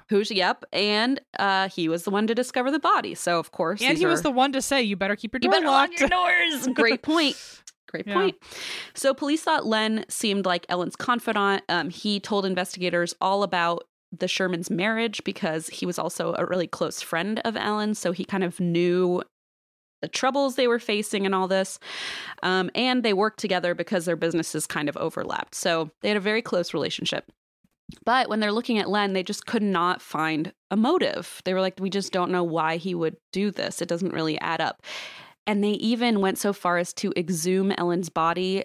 This is really hard, but to do a paternity test using fetal bone DNA from the baby to test whose child it was. And it was Ed's child. So there was no confusion of like, maybe it was Len's kid, but it was Ed's child. That part really got to me. Yeah, that's rough. But Len cooperated fully. He told police everything that happened, everything he knew. He, didn't seem to have anything to hide. And one thing that he mentioned, which stuck out as strange to him, is that the air conditioner was on full blast when he arrived. And it was so cold in the room that there was ice residue on the vent of the air conditioner. Oh, it was to keep the body cold? Yeah, you've been watching some Law and Order? What's going on? I'm just the smartest one in the room, as we discussed earlier. That's all right. Why do I keep forgetting? Probably because I'm so dumb. Okay, so hold that thought, Emmethy. Okay. So the medical examiners, including celebrity medical examiner Dr. Henry Lee, who I know pretty well from all the true crime documentaries I watch, began to suspect that the cool conditions of the room had slowed decomp and the process of rigor mortis. But unfortunately, Len and the paramedics had left the door open, obviously, because they're trying to get, helps and services in. And so they were not able to determine what the actual temperature in the room was when her body was in there. So they can't really scientifically prove how slow the decomp was or anything like that. They can only kind of assume that maybe that's what happened. So the medical examiners decide to evaluate the state. This is pretty gnarly, folks. If you have a gag reflex, just hold on tight. So they evaluated the state of Ellen's stomach contents, and she had linguine with tomato and clam sauce. Okay. And the linguine was intact. So she had just eaten. Correct. Man, you move aside, Dr. Henry Lee. Damn. It's me. It's me, the Mensa kid. Me. Okay. Ed was in Mensa. So maybe you are friends. I mean, we've definitely exchanged contact info. Yeah, well, apparently he was kind of a douche. He told everyone how smart he was. So I have a few family members in Mensa. I obviously did not get their genes. But yes, you did. You're come on. But they're all assholes. All the ones that are in Mensa. I just I don't know if you ever listened to the Jamie Loftus podcast. And I just saw her live too. But my year in Mensa. She does like a podcast about just a year she got into Mensa and then like went to all the meetings, and it's just, I mean, it's bonkers. But if you want like some gossip about what happens inside the Mensa group, like that's a great show to listen to. I don't know. I'm sure there's some lovely people in Mensa, but I am not related to any of them. Yeah, so. yeah. I don't even want to know what my IQ is, you know? Let's just leave it at that. I just like, if I'm average, I'm going to call it a high. I'm going to call it a win. It's a win. Yeah. We should take Mensa tests together sometime. No, it'd be so bad because you'd be like 3 points higher and you'd never let me live it down. I already know you're book smart, the smarter one between the two of us. But I don't know about that. It's book smart only because you hate reading famously. So there's not even. I don't know. I was growing up. I was always a B+ average student. Me too. At best. Oh, but I don't even think that has. Let's ride this ride. Let's light this candle. I was always a B student. Yeah, maybe we have the same exact IQ. Wouldn't that be cool? What was your SAT score? Oh, I don't remember because it was that time when they switched the numbers. Yeah, we were in that like weird 3-year period. Phase. Yeah. Either way, mine was bad. I don't remember. I know I got a 5 on the AP English exam, and my teacher accused me of cheating because I had a B in her class. I got a 1 on AP Gov, which is like the easiest of APs. No. I was the only person in my grade, and like for several years to come, I was the only one who got a 1. And he even said like, you have to try to get a 1. You have to try to get a 1 to be like, everyone gets 4s or 5s. And I was like, okay. And I got a 1. It's like, how? Did you just not fill it out? I don't know. I don't know. I think I never learned how to properly study because I would study so fucking hard for tests and it would always be like absolutely the wrong material. So I would study really hard and then none of the questions. Do you remember that happened one time, you and I in grad school? I still remember you spent all night at this whiteboard like writing these crazed like Charlie-esque like strings, and like the next day we took the test and you like failed it. Oh, failed with what's it called? Like flying colors. Flying colors. I mean, it was like single digits, I think. No, I think you literally got like a 7. I think so. I think 7 Sorry. I just remember like that class was so scary and hard, and everybody was like, everyone failed. She was like 40% of you failed, and she's like that. And I'm like, but isn't that on the teacher at that point? Like 40% of the class failed. I know not everyone failed. You got like a normal grade, right? You got like a B? I got a 90, but I kept saying I got a B because everybody else was like... Because you were the one who like, we couldn't curve our grade because of you or something, yeah, right? I didn't want to piss it, but So you got a 90 and I got a 7 and we're wondering who would be...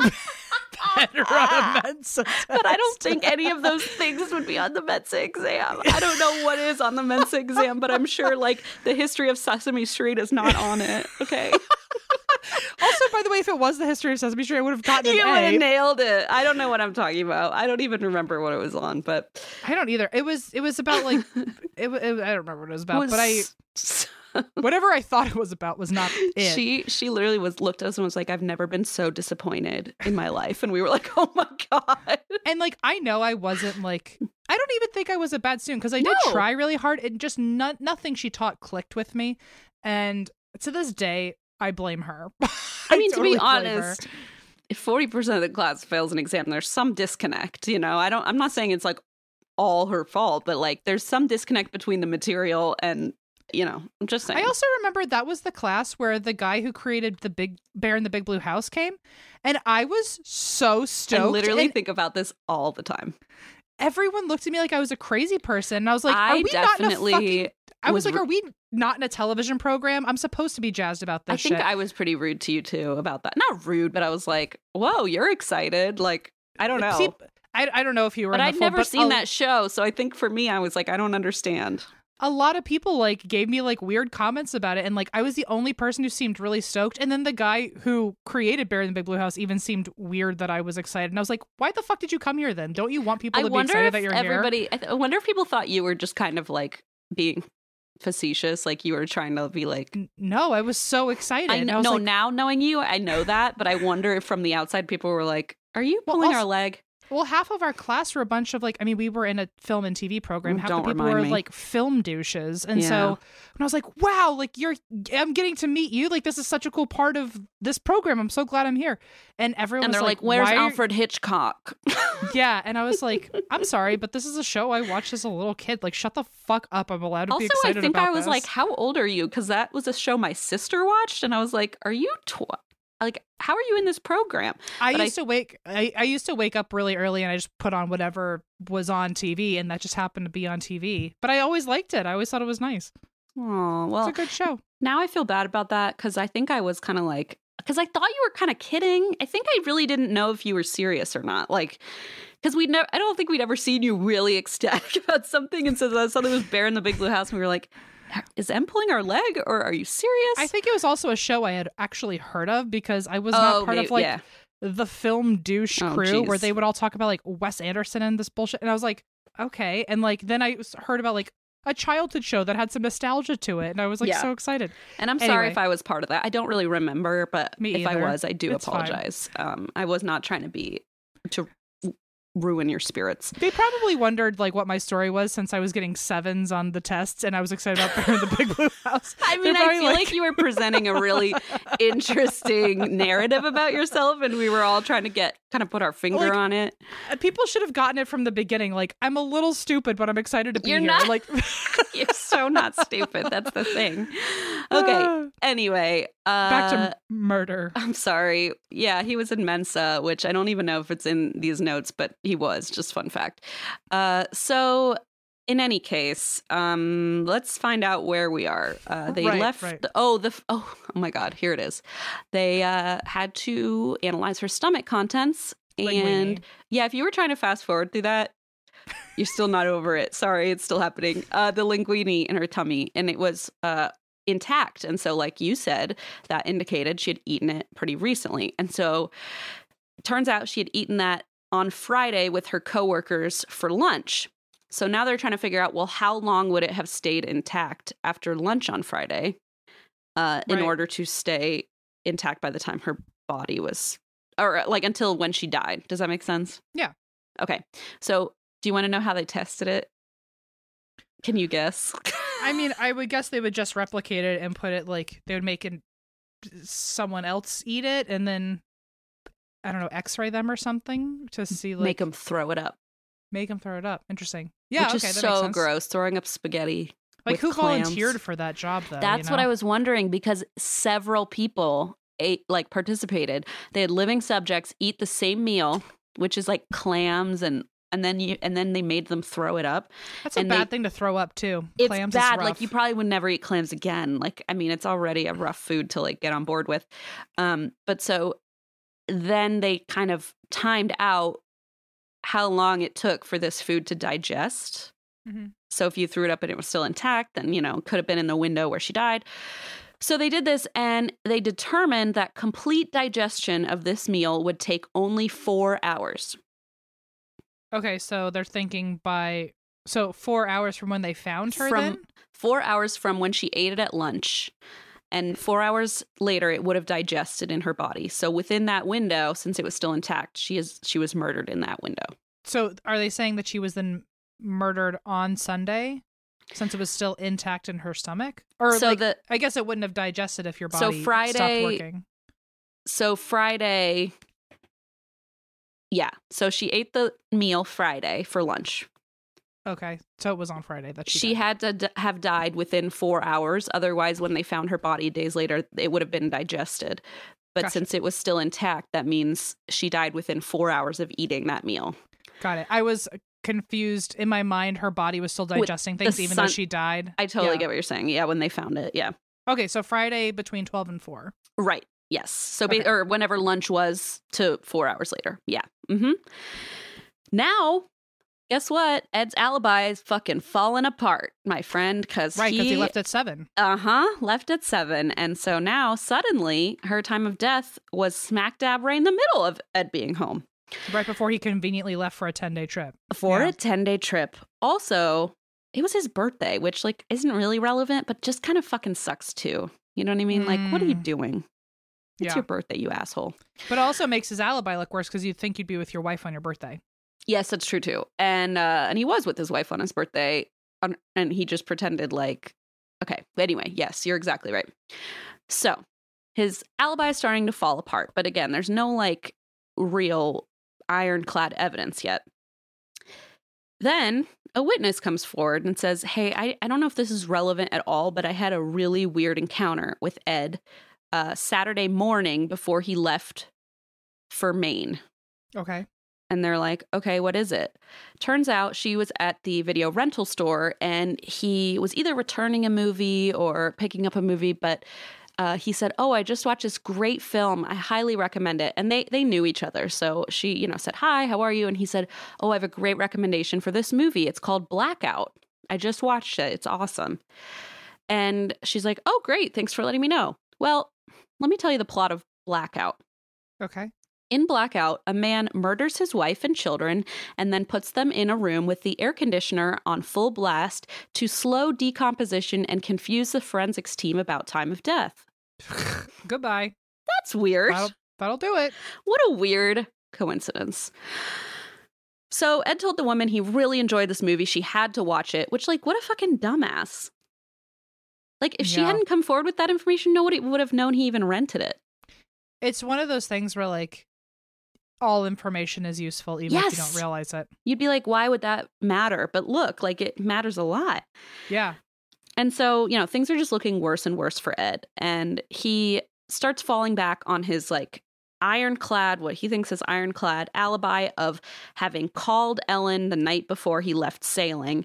And he was at his friend's house and he used the landline to check up on her, see how she's doing, tell her to run an errand. And his friends were all there and it was at his friend's house. So he's like, you guys saw me on the phone with her. And they're thinking like, I mean, yeah, we did. So, we don't know what to make of this. And this is still a really solid defense. 4 people can say, or 3 people, I guess, can say, yeah, we all saw him talking to her on the phone.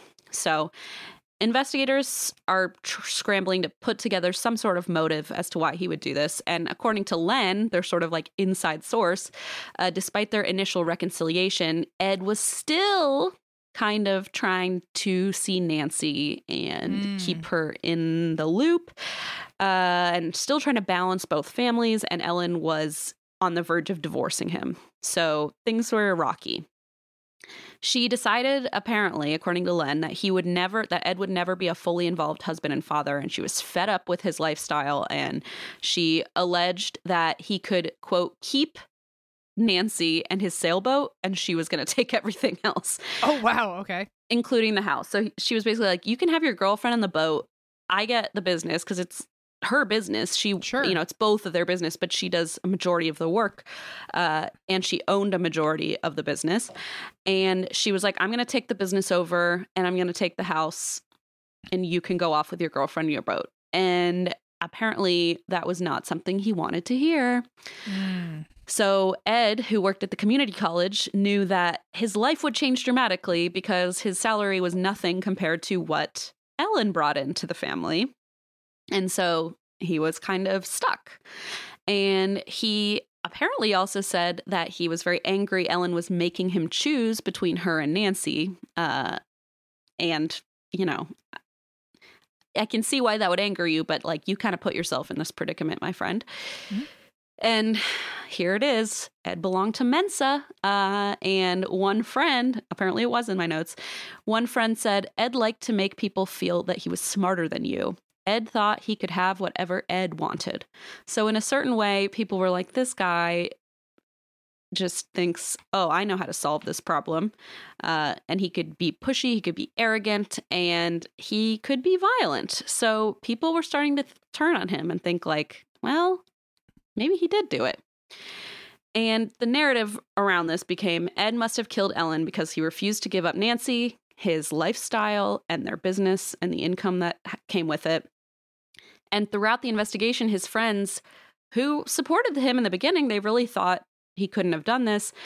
They're starting to get more and more uncomfortable because he is being a big weirdo. And he's asking them questions like, hey, do you know how bodies decompose? And they're like, why are you asking us that?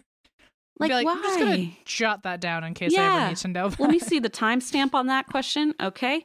Yeah, and he's asking, like, do you know how they determine time of death? Like, he's just not being sneaky at all. And but also, like, hello, it's the classic arrogant confidence of, like, I'm smarter than you. I can get away with it. And I can go to Blockbuster Hollywood Video and say, rent this movie. It's great. Wink. And think no one's going to figure it out. Like, come on. I mean, that feels like such an intentional dig because he could have just not fucking said anything. You could have just been like, oh, I don't know what the name of the movie was. Doesn't matter. Like, why? Why make it a thing? So another thing his friends started to kind of remember is that on the boat on the first day, he was wearing long pants and a full turtleneck. And everyone else, it's August, everyone's like burning up. So they're all in shorts and t-shirts. And they were like, it was so weird. He was in like, he covered all of his body. Oh, and gross. And he had like defensive wounds. So they don't know. Because again, like nobody had hardcore evidence. I don't mean to say hardcore evidence, but they didn't have that either. They didn't have any hard evidence. And so they were just like, well, he was wearing a turtleneck, which doesn't prove anything, but it's also fishy. And you're not going to like this, Em. When they found Ellen, her fingernails had bent backward. I'm sorry. Oh my God. From what? From like trying to scratch him? Yeah. Like that's oh my God. I'm sorry. That's a rough one. I'm sorry. Oh my God. And like also like my own issues aside, like imagine how scared you must be where you're scratching that hard. I know. It's horrible. Oh my God. Oh my God. I'm sorry. That's terrible. I'm sorry. But on that note, it's how they knew that whoever had killed her had defensive wounds. And so, of course, now it was too late to prove that he had any, but it's still shady that he was wearing like a turtleneck and long pants on an August day on a boat. So, it was just odd. And so his friends are starting to think like, this is getting weird. Even the air conditioner evidence was shaky because like they didn't know how cold the room really had been. There were no conclusive studies that this would actually work. And so it was all kind of up in the air and they were like, we really think he did it. We just don't have anything to pin it on him. Fast forward to March of 1990. This is 5 years after the murder, and Ed is still running around living life. Okay. And suddenly, a new witness statement comes forward. What? Who? So, one of Ed's friends is driving his daughter, I don't know where, to volleyball, to school, I have no idea. And she's in the backseat. And he's discussing Ed's biggest defense that he had spoken to Ellen on the phone with his friends Friday night, and that was at his house. So the guy driving is like talking to his daughter, and he's like, man, we all saw him on the phone. Like, we know he called. And the daughter in the back seat speaks up. And she says, well, I never really thought about it because she was so little back then, but she said it was the weirdest thing. I picked up the phone to call a friend, and I heard Ed talking to nobody on the phone. Oh my God. She said the phone line was just ringing and he was saying, okay, I love you, honey. Can you make sure how are you feeling? He's asking all these questions. And so all his friends are like, oh, well, he's on the phone with his wife. She goes, well, actually, I picked up the phone to call a friend and heard him talking and realized it was so weird. He's talking to an empty line. Ew. Yeah. So wait, did he not realize that like someone had picked up on the other end? No, he didn't. She was in a different room because it's like a landline. So she had just, she just happened to pick the phone up. And thank God, because that was like almost like a fate moment of right. She's like, I should really call my friend Sue. Yeah, it's really on my mind for some reason. It's so weird. But yeah, so she just happened to pick up the phone, and since she was so little back then, it really didn't click until years later when her dad is saying, it's so weird. We saw him on the phone and he was talking to Ellen. And she goes, actually, he wasn't talking to Ellen. He was talking to no one. So, of course, now, apparently, the dad almost crashes his car because he's like, what? Like, he almost crashes his car. This is so shocking to him. And so he calls police immediately to report his daughter's statement. And Now, that's kind of the last remaining thread of Ed's alibi, or of Ed's story, that she was still alive when he left. And, like, he can't talk his way out of this one, you know what I mean? Like, now he can't prove that she was actually there and still alive. So police went to Ed's office and finally felt like they had enough to arrest him for first-degree murder. And he sold the family graphic design business in order to afford his defense team. Damn. I know. And the trial began October of 91, which was a little over 6 years since Ellen had been killed. And Ed, the whole time, maintained his innocence. He was extremely confident to the point of being cocky. He even laughed and made jokes throughout the trial. And the teenage witness, who's, was a child when this phone call occurred, she was equally confident on the stand about the fake phone call. Like, she did not back down when the opposing side was saying, well, are you sure? And she's like, nope. She insisted what she heard, even when they were pressuring her in cross-examination. But still, it just wasn't enough, because even though this like cold room theory was being presented, they even showed clips from the movie Blackout to be like, look how similar this is. But there's still that lingering doubt, because none of it is like hard hitting enough to nail him. And so they didn't have the like scientific backing that they needed to really like prove that rigor mortis was delayed and all that. But the pasta evidence was more compelling. They're saying she had to have died within 4 hours. And then there was also the fact that Ed had a history of domestic abuse. Oh, shit. Okay. Yep.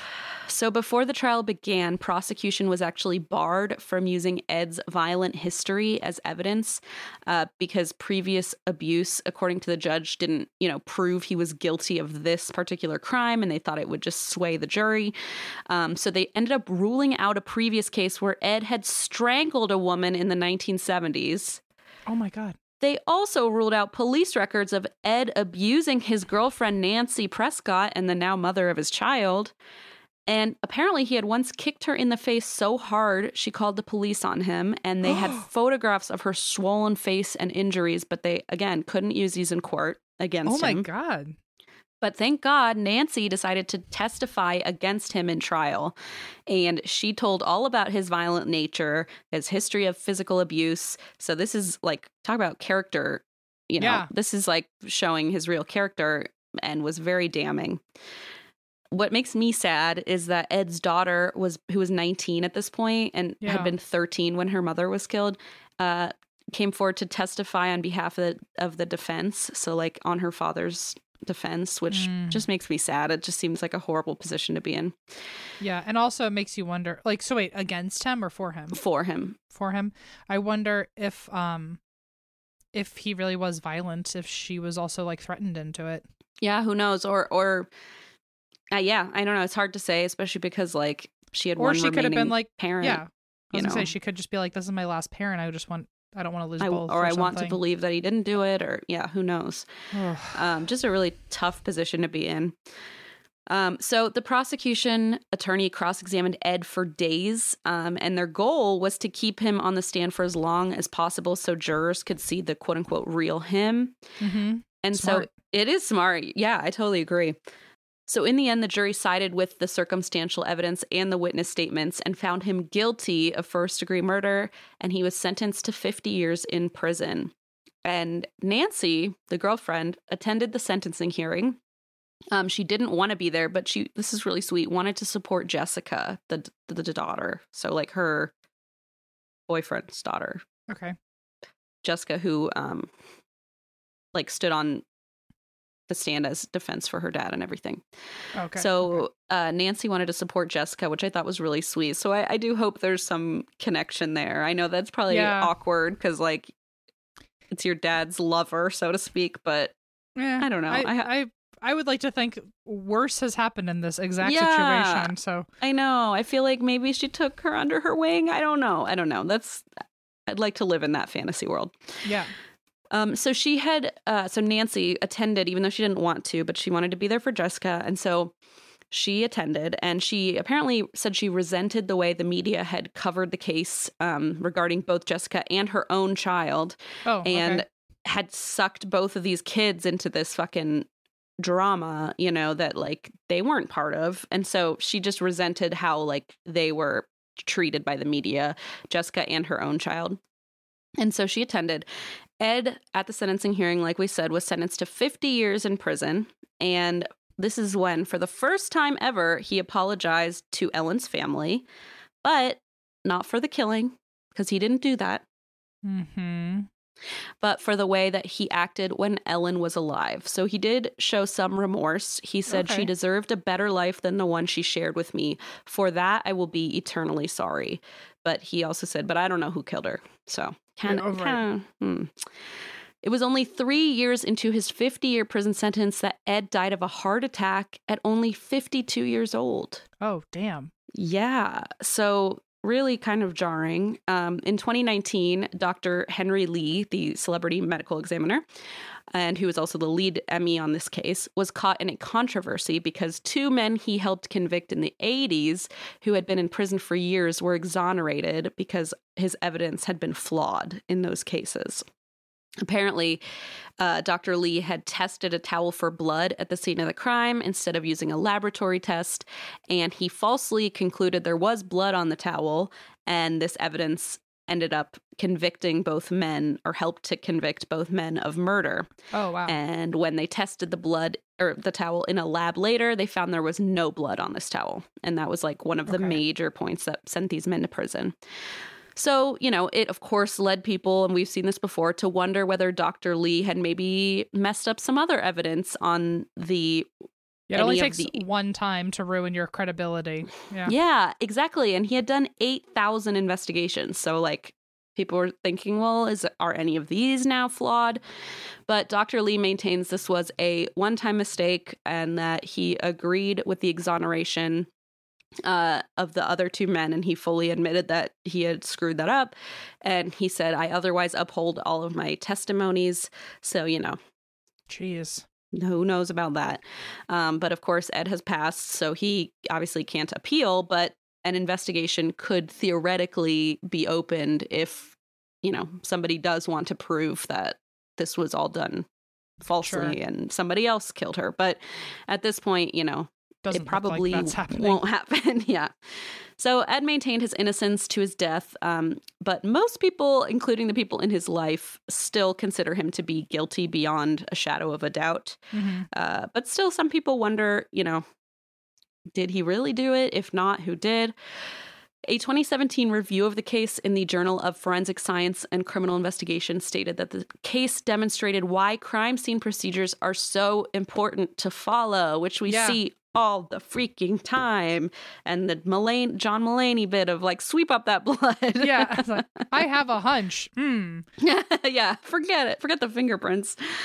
And so, you know, if paramedics and police had shut the bedroom door, which I didn't even know was a thing that was part of crime scene protocol, but apparently they were supposed to shut the door to preserve the scene. And they are supposed to take environmental parameters like room temperature, which I also didn't know. I didn't know that. You know, fun fact for you there. But, you know, if they had done that, it probably would have been more reliable to be able to test how long, you know, till rigor mortis and all that. So that is the case. I mean, you know, he basically based his murder on a movie that he got at Hollywood Video, or you know, who knows where. Can you imagine being the director of that movie, though? No. Being like, oh, fuck. Yeah. It's horrible. And I read an article from, God, it must have been the 90s, about the sentencing. And I think it was New York Times. And in that article, it said, Ed Sherman, who was known to love solving mysteries on weekly crime shows. So, like, he would watch those crime shows and try to solve them and, like, prove that he could because, you know, he's in Mensa and all that. Of course. Yeah. I wonder, at some point, I feel like maybe it's on a Law & Order episode and I just haven't seen it yet, that I feel like a true crime podcaster will be the killer of a true crime or something. Oh, I think that is an episode. It has to be, right? No, I'm pretty sure. And I'm let me see it, because I think somebody funny play, or maybe, it's the perfect plot. I'll think about it. I feel like, I I feel like that was definitely, maybe not Law & Order, but one of these crime shows definitely did Podcaster, which was kind of hilarious. Yeah. Well, great story. We both had messy ones today, I guess. I mean, talk about frenemies and lovers, ex-lovers. Lovers and boats and Sperrys. Do we have any update on like the daughter? Like, is she okay these days? I don't know. And, you know, she was 19 when the trial happened in 1990. Okay, so she's not a 50s. teenager anymore. Okay. Yeah, so I'm not sure. I mean, I hope she's okay. Yeah, me too. I'm sure you wouldn't be okay in a lot of ways automatically. Yeah, as whatever okay means. Yeah, exactly. I hope she's found healing. Let's put it that way. Good. Yeah. Great story though, Christine. Oh, well, thank you so much. I really thought the whole time it was going to be his ex-lover who like wanted Nancy. Yeah, I thought originally you were going to say it was Nancy who like wanted him all to herself, and then knew that he was on a trip, and so she went over. Well, in the SVU episode, and she didn't know not to unlock the door. Yeah, you know? That's what I thought. Yeah. Oh well. Well, I'm just glad we've got an answer. Yeah. Boy, Christine, those are some good stories we covered. What a doozy. Thank you everyone for listening so far. And if you would like to continue enjoying our voices, you can find us on YouTube. You can find us on Patreon. You can find us live in your town, except right now it's just a Vegas show. And then that was only to Zach Bagans live in your town, if you are Zach Bagans. But we will soon be coming out with more show dates and all that kind of stuff. So be on the lookout for that. And we do an after chat on Patreon every episode where the following day we release a YouTube video of us just decompressing after a normal episode and talking all sorts of things. The last one was almost as long as a normal episode. It was intense. Yeah, it was really long. We really got into it. So maybe that'll happen again, but hop on over if you want to hear more of us. Pen.